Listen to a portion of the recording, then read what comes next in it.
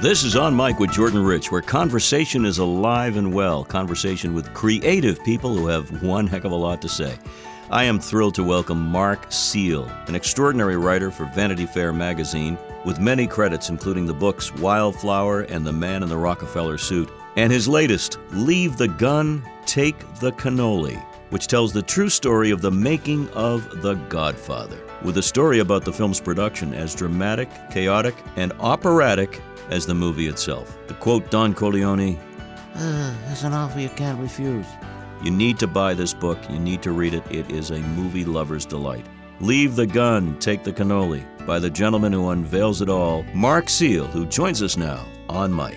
I just absolutely love the book. I love the title. We'll talk about it, Leave the Gun, Take the Cannoli. But Mark, the opening stanzas, you're talking about being in bed with Robert Evans, which is pretty interesting. That should get the audience to perk up a little bit. How did you wind up in bed with this guy? Well, Paramount in those years in the late 60s was on the brink of collapse. They had one hit when Robert Evans came on board as the head of production, and that was Love Story. And while Love Story was a reprieve, as I wrote, it wasn't a rescue. And so they needed a hit, a monster hit, and that's what the most unlikely of all movies, a movie that almost didn't get made, a movie that had danger and fraught with possible firings and disaster around every corner, became The Godfather. And so how I met Robert Evans, I was in 2008, I was working on a story for Vanity Fair magazine, which I had so been blessed with being assigned to, and that was the making of the movie The Godfather. So of course, my first call was to Robert Evans, the enigmatic producer who had bet his whole career on The Godfather. And I arrived at his home in Beverly Hills, this storied home called Woodland, which I had read about in his book, in his autobiography, The Kid Stays in the Picture. And Evans was a master at staging and also making arrivals. And so he had everything ready for me. The dining room table was covered with pictures and clippings, and he had his butler meet me at the door. And then Evans makes this almost grand entrance, you know. He had his teeth were like white, his skin was tanned, his hair was slicked back. He stared at me through rose-colored glasses. And he said, "Let's go to bed." And I went, "What?" And he explained that that his screening room had burned down, and he and his friends watched movies in bed, and we were going to watch parts of The Godfather. I love it. I love it. And by the way, people can tell from your delightful accent that you hail from the South. And I heard you on other interviews talk about your experience seeing The Godfather. You and I are close to the same age. So you see it when it comes out. I see it when it comes out. We're just young kids, teenagers or whatever, approaching college. And it's quite the cinematic experience for all of us. Oh, it was a life-changing event for me. So I was a freshman in college, you know, and I went home to see my mom in Memphis, Tennessee. And I walked into that theater to see The Godfather as a kid, and I walked out 3 hours later as an adult. And I had never seen a world like that before, and I just couldn't get it out of my head. I'm so glad you've done not only the story, but in the magazine, but this amazing book, and I want to get into it. First of all, Mario Puzo, I always had the impression of him being an austere, stately gentleman, an Italian count or something. And then I read about him in your book, and what a picture you paint of him as a jolly kind of, well, not jolly all the time, but a frustrated writer, overweight, family man, just everything I didn't think he'd be. He's fascinating as anybody in the story, isn't he? Yeah, he's the true hero of The Godfather. You can't help but fall in love with Mario Puzo. He worked his whole life to become a writer. And when he did, he was met with failure. He had published 2 books that were critically well received, but commercially not. He got $3,500 advance for the first one, $3,000 for the second. He wanted to quit writing altogether. But then he was a pulp fiction writer for all of these men's magazines in New York, and he learned how to create worlds out of the thinnest of threads. And he went to see his publisher or several publishers for a new book, and they just said, oh, no, he was turned down at every turn. And they said, if only that last book of yours, because the last book had featured a mafia character, had a little more of that mafia stuff in it, maybe it would be a seller, or maybe we'd be interested. And so he went home, and in his basement with the sound of his 5 kids, in the basement beside a pool table, he created the Corleone family out of thin air. I have another story I want to tell you about Mario. Please, don't stop, please. Well, the great story about Mario is that he was, struggling. He was a gambler. He was in hot to the bookies, and he was, he couldn't keep pace. He had to borrow money right and left. And one night he had a severe gallbladder attack. And he called a taxi. Even though he was broke, he always rode in taxis. But this night he called a taxi, and he directed them to take him to the VA hospital in New York City. And as soon as he got to the hospital, the gallbladder attack worsened, and he fell out of the taxi and into a gutter. And laying face up in that gutter, he made a vow. He goes, here I am, a published author, and I'm dying like a dog. And he said, at that point, I decided I will become rich and famous. And that he did. And it's remarkable. The book, I remember actually reading it when I was a young guy, and it was a sensation in terms of publishing. It broke all kinds of records. Something that movie studios, you would assume, would want to buy up right away because it was such a hit. What exactly was going on in the late 60s with the book and movie companies? Well, Paramount, they didn't want to make the movie. Distribution, Evans said, didn't want to make the movie, but Evans were not on making the movie in the beginning either, because mob movies, the common knowledge back then didn't play. Paramount had produced The Brotherhood, starring Kirk Douglas. Right. And while it wasn't that badly reviewed, it didn't do well at the box office. And so they didn't want to make The Godfather. But one thing happened. Mario Puzo's book kept shooting up the bestseller list. So they had to make it because Burt Lancaster wanted to buy the book from Paramount and produce it himself and star in it. Danny Thomas, who had a lot of money back then, because he was the producer of all these sitcoms that were hit, wanted to buy the project from Paramount.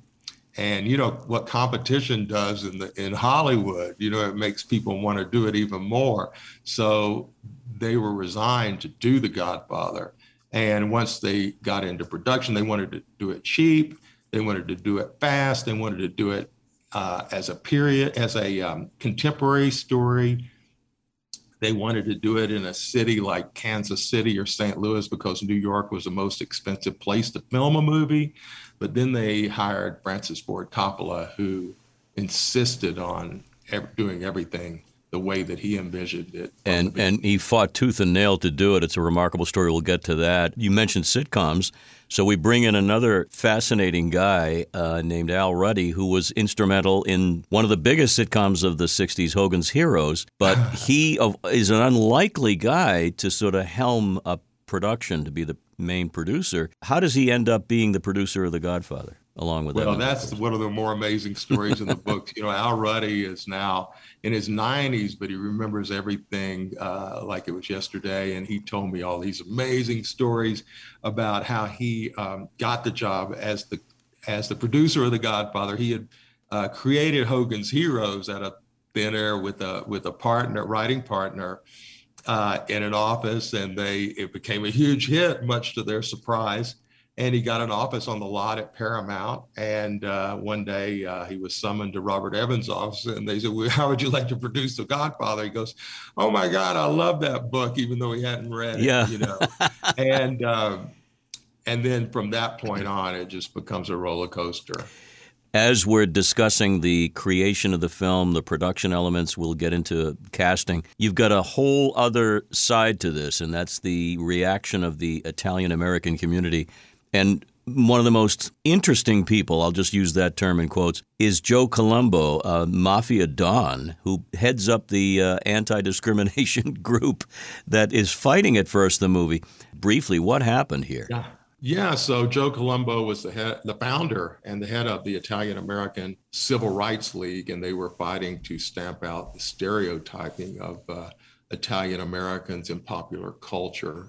And pretty soon The Godfather became, an example of something that they felt needed to be stopped. And Al Ruddy met with the Colombo and his associates and said, let me show you the script. It's not going to be this. It's not going to be that. It's going to be, it's going to be The Godfather. And you can look at the script, and if there's anything that you find offensive, we can deal with it. And so they looked at the script, but Ruddy said nobody read the script. They passed it between themselves and just says, do we trust this guy? And they said, and Ruddy said, they said yes. And they said they wanted one thing, and that was that the word mafia not be used in the film.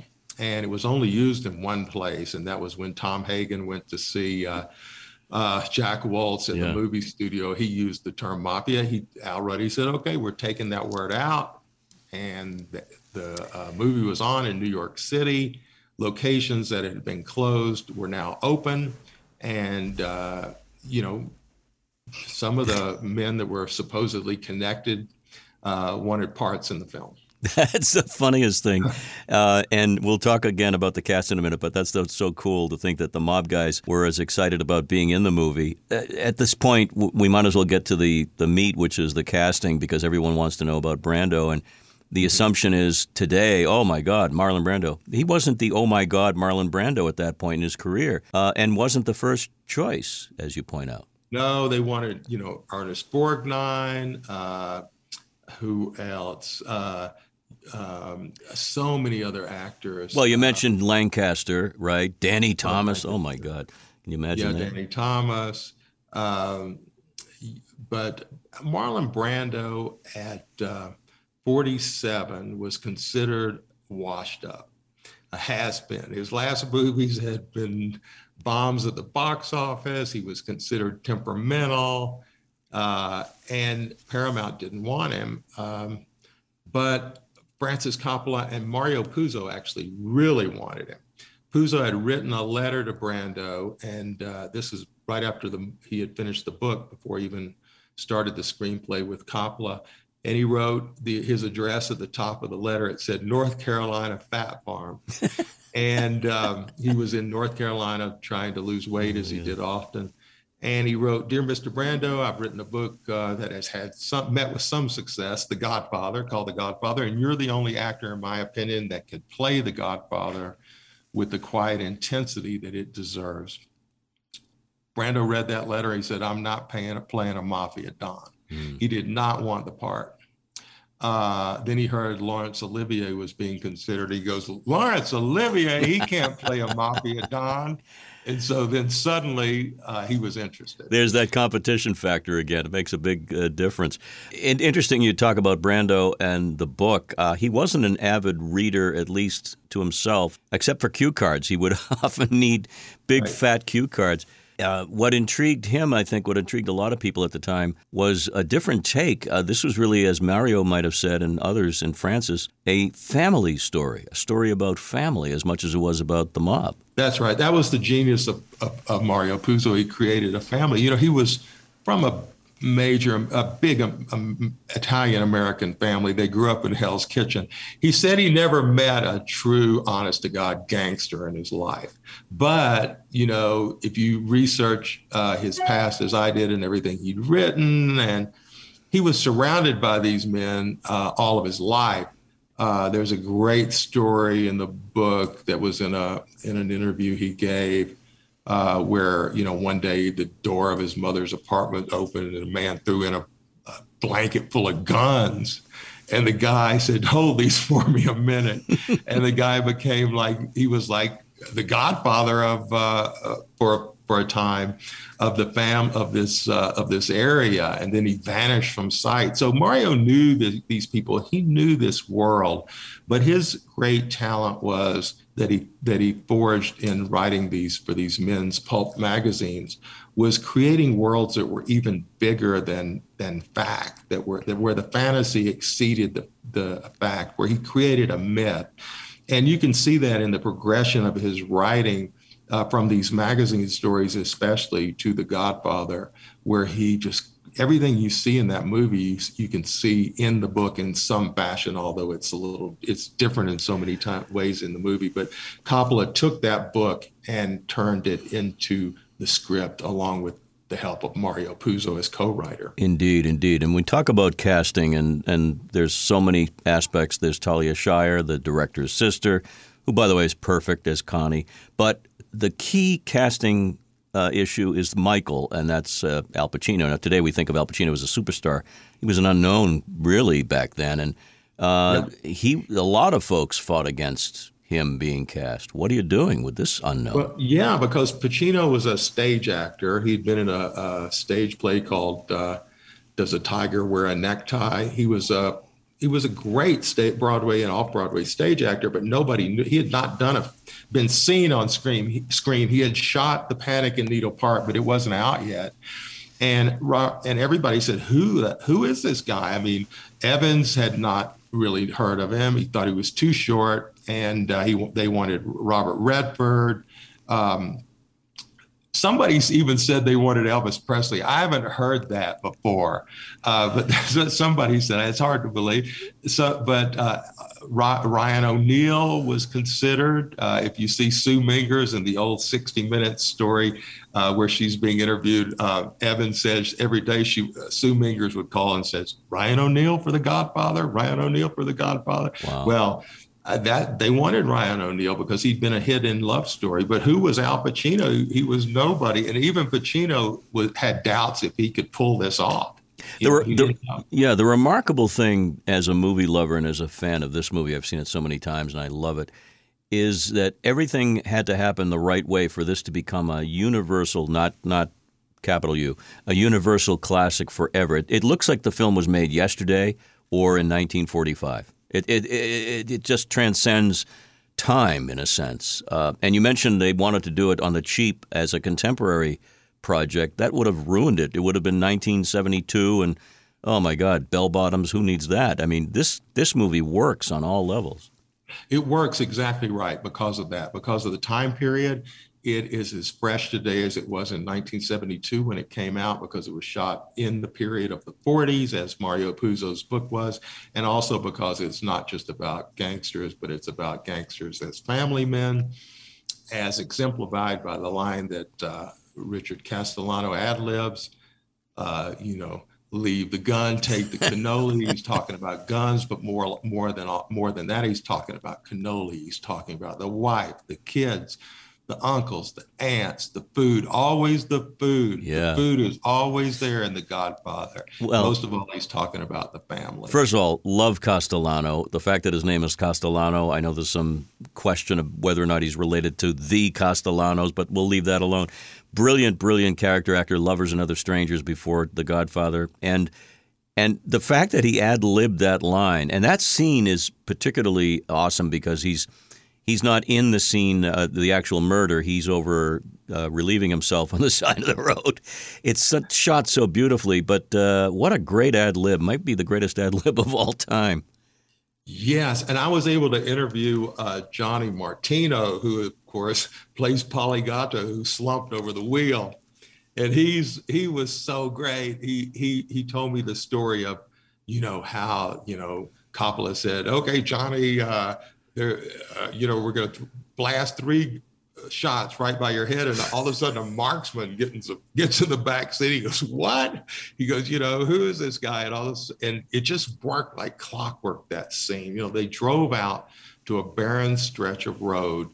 I believe it was in New Jersey, and the Statue of Liberty is in the distance. But what's amazing about that shot is the Statue of Liberty isn't facing them, but the Statue of Liberty has its back to the scene, as if it's like turning its back on the whole affair. The three shots go off. Johnny Martino as Paulie slumps over the wheel.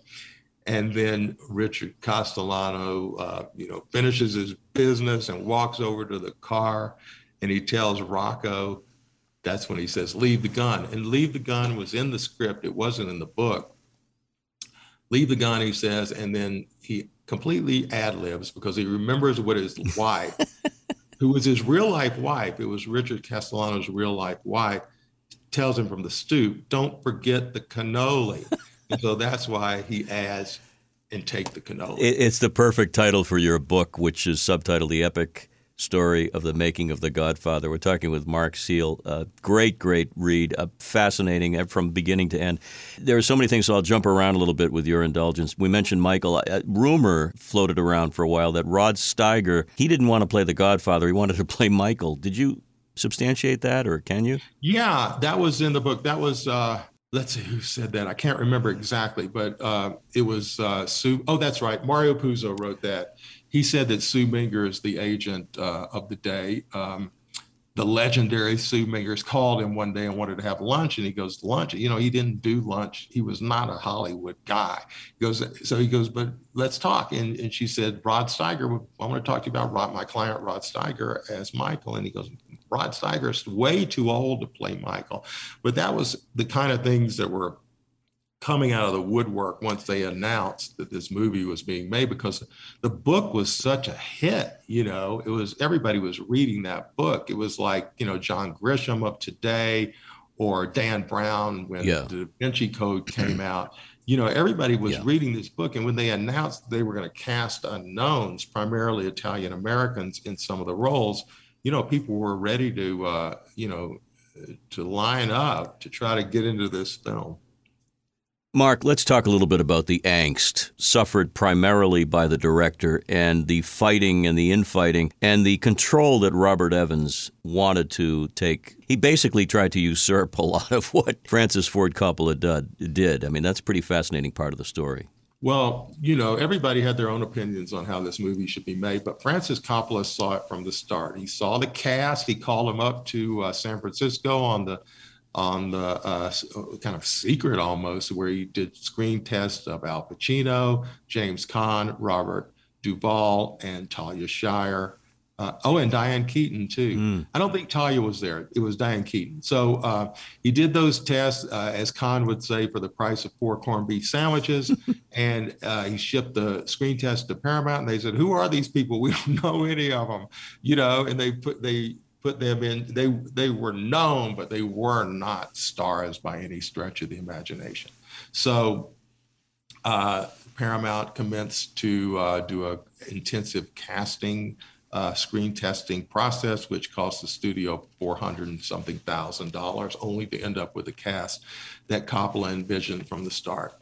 And so, Evans and Coppola, as one of them said, I guess it was Evans, we didn't agree on anything. And but Coppola, as you can see in the early videos of him with his associate George Lucas, was very energetic and determined and believed in himself and his work. And he fought tooth and nail for every aspect of that film. And because of his determination to do it the way that he envisioned it, it became the masterpiece that it became. And I think somewhere you quote him as saying the Godfather shoot might have been even more intrepid than the Apocalypse Now shoot, which is famous for having nature, everything else against him. That's right. And listen, I want to say one thing about Robert Evans, too. To his credit, The Godfather would not have been made without Robert Evans, because he's the one who said, as Sam Wasson wrote in the New York Times, he's the one who said, yes, he greenlit the movie. And not only that, as you heard Francis Coppola say at the Oscars this year, he wanted to, thank Robert Evans for what he did. So Robert Evans's passion was equally, intense, and his determination. He said he bet everything and lost. It was both the greatest thing he ever did, but it was also he lost a lot of his personal life because of it. Well, he lost Ali MacGraw for one thing, right? Right. Yeah, because he sent her down to do the getaway. He said down with Steve McQueen in Texas, and we know what happened after that. And so he said it was both a blessing and a curse. Indeed. A couple of other things. Johnny Fontane, the character played by Al Martino, and this is very controversial because he was in the book and in the movie. Of course, the storyline reflects the life and times of Frank Sinatra in the 30s and 40s and in the 50s when Sinatra gets the big movie. And there was some blowback from the Sinatra crowd when that movie was being filmed, wasn't there? Yeah, so Frank Sinatra reportedly did not, like his portrayal in the book. I mean, and rightfully so. I mean, if you read the book, the character of Johnny Fontane, I won't even go into it, but it opens, close to after the wedding, you can see Johnny Fontane, and he's quite down on his luck. And, it's not a real, I mean, he calls him Johnny Fontane, but in Puzo's notes, you can see where he says, mentions Frank Sinatra quite a bit while writing the screenplay anyway. So, Sinatra didn't like this portrayal reportedly, and in Chasen's one night, according to Al Ruddy,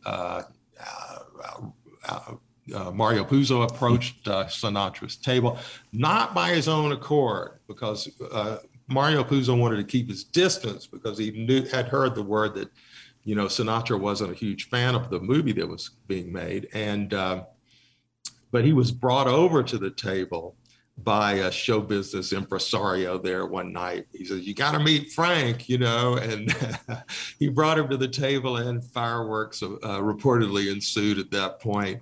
And, they almost came to blows over this. And, but anyway, so Sinatra wasn't a big fan of the book, obviously. And, but later on, apparently he was also interested in playing The Godfather.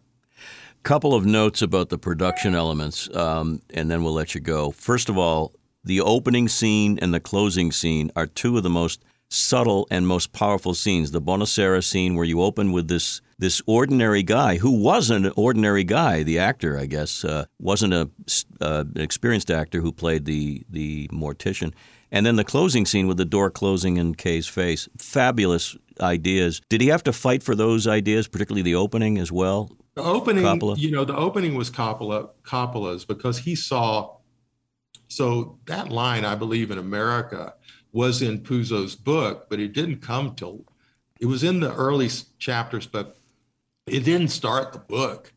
But Coppola was able to see that line for what it is. It was sheer perfection. It just embodies everything about the immigrant experience, about why some of these men and women turn to crime, the family to follow, and the wedding scene that comes next. It's this amazing abiding belief in America. And so that was just classic.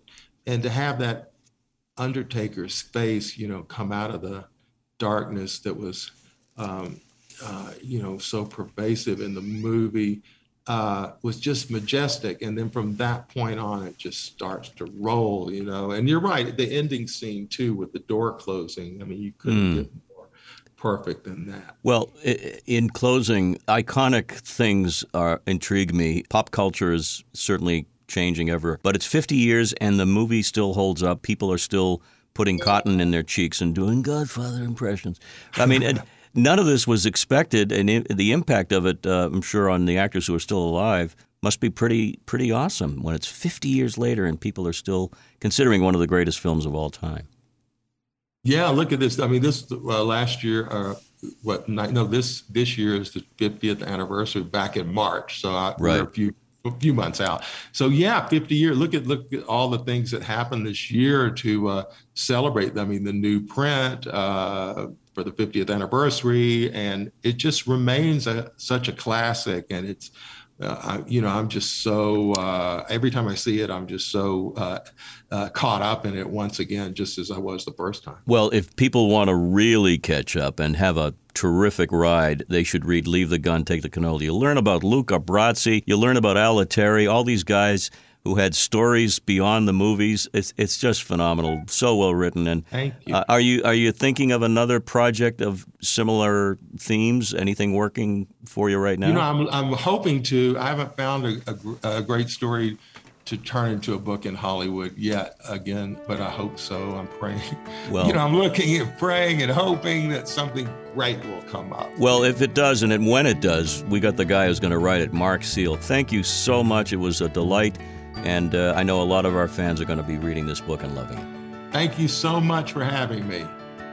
Leave the Gun, Take the Cannoli. I love the book, The Making of the Godfather. You will learn so much and be entertained every step of the way. Thank you again to Mark Seal for joining us. And thank you to Dan Tebow of Fast Twitch Media for helping us to publish this and many other podcasts. We record everything and produce everything at Chart Productions in Boston. And you can find out more at chartproductions.com or at my website, jordanrich.com.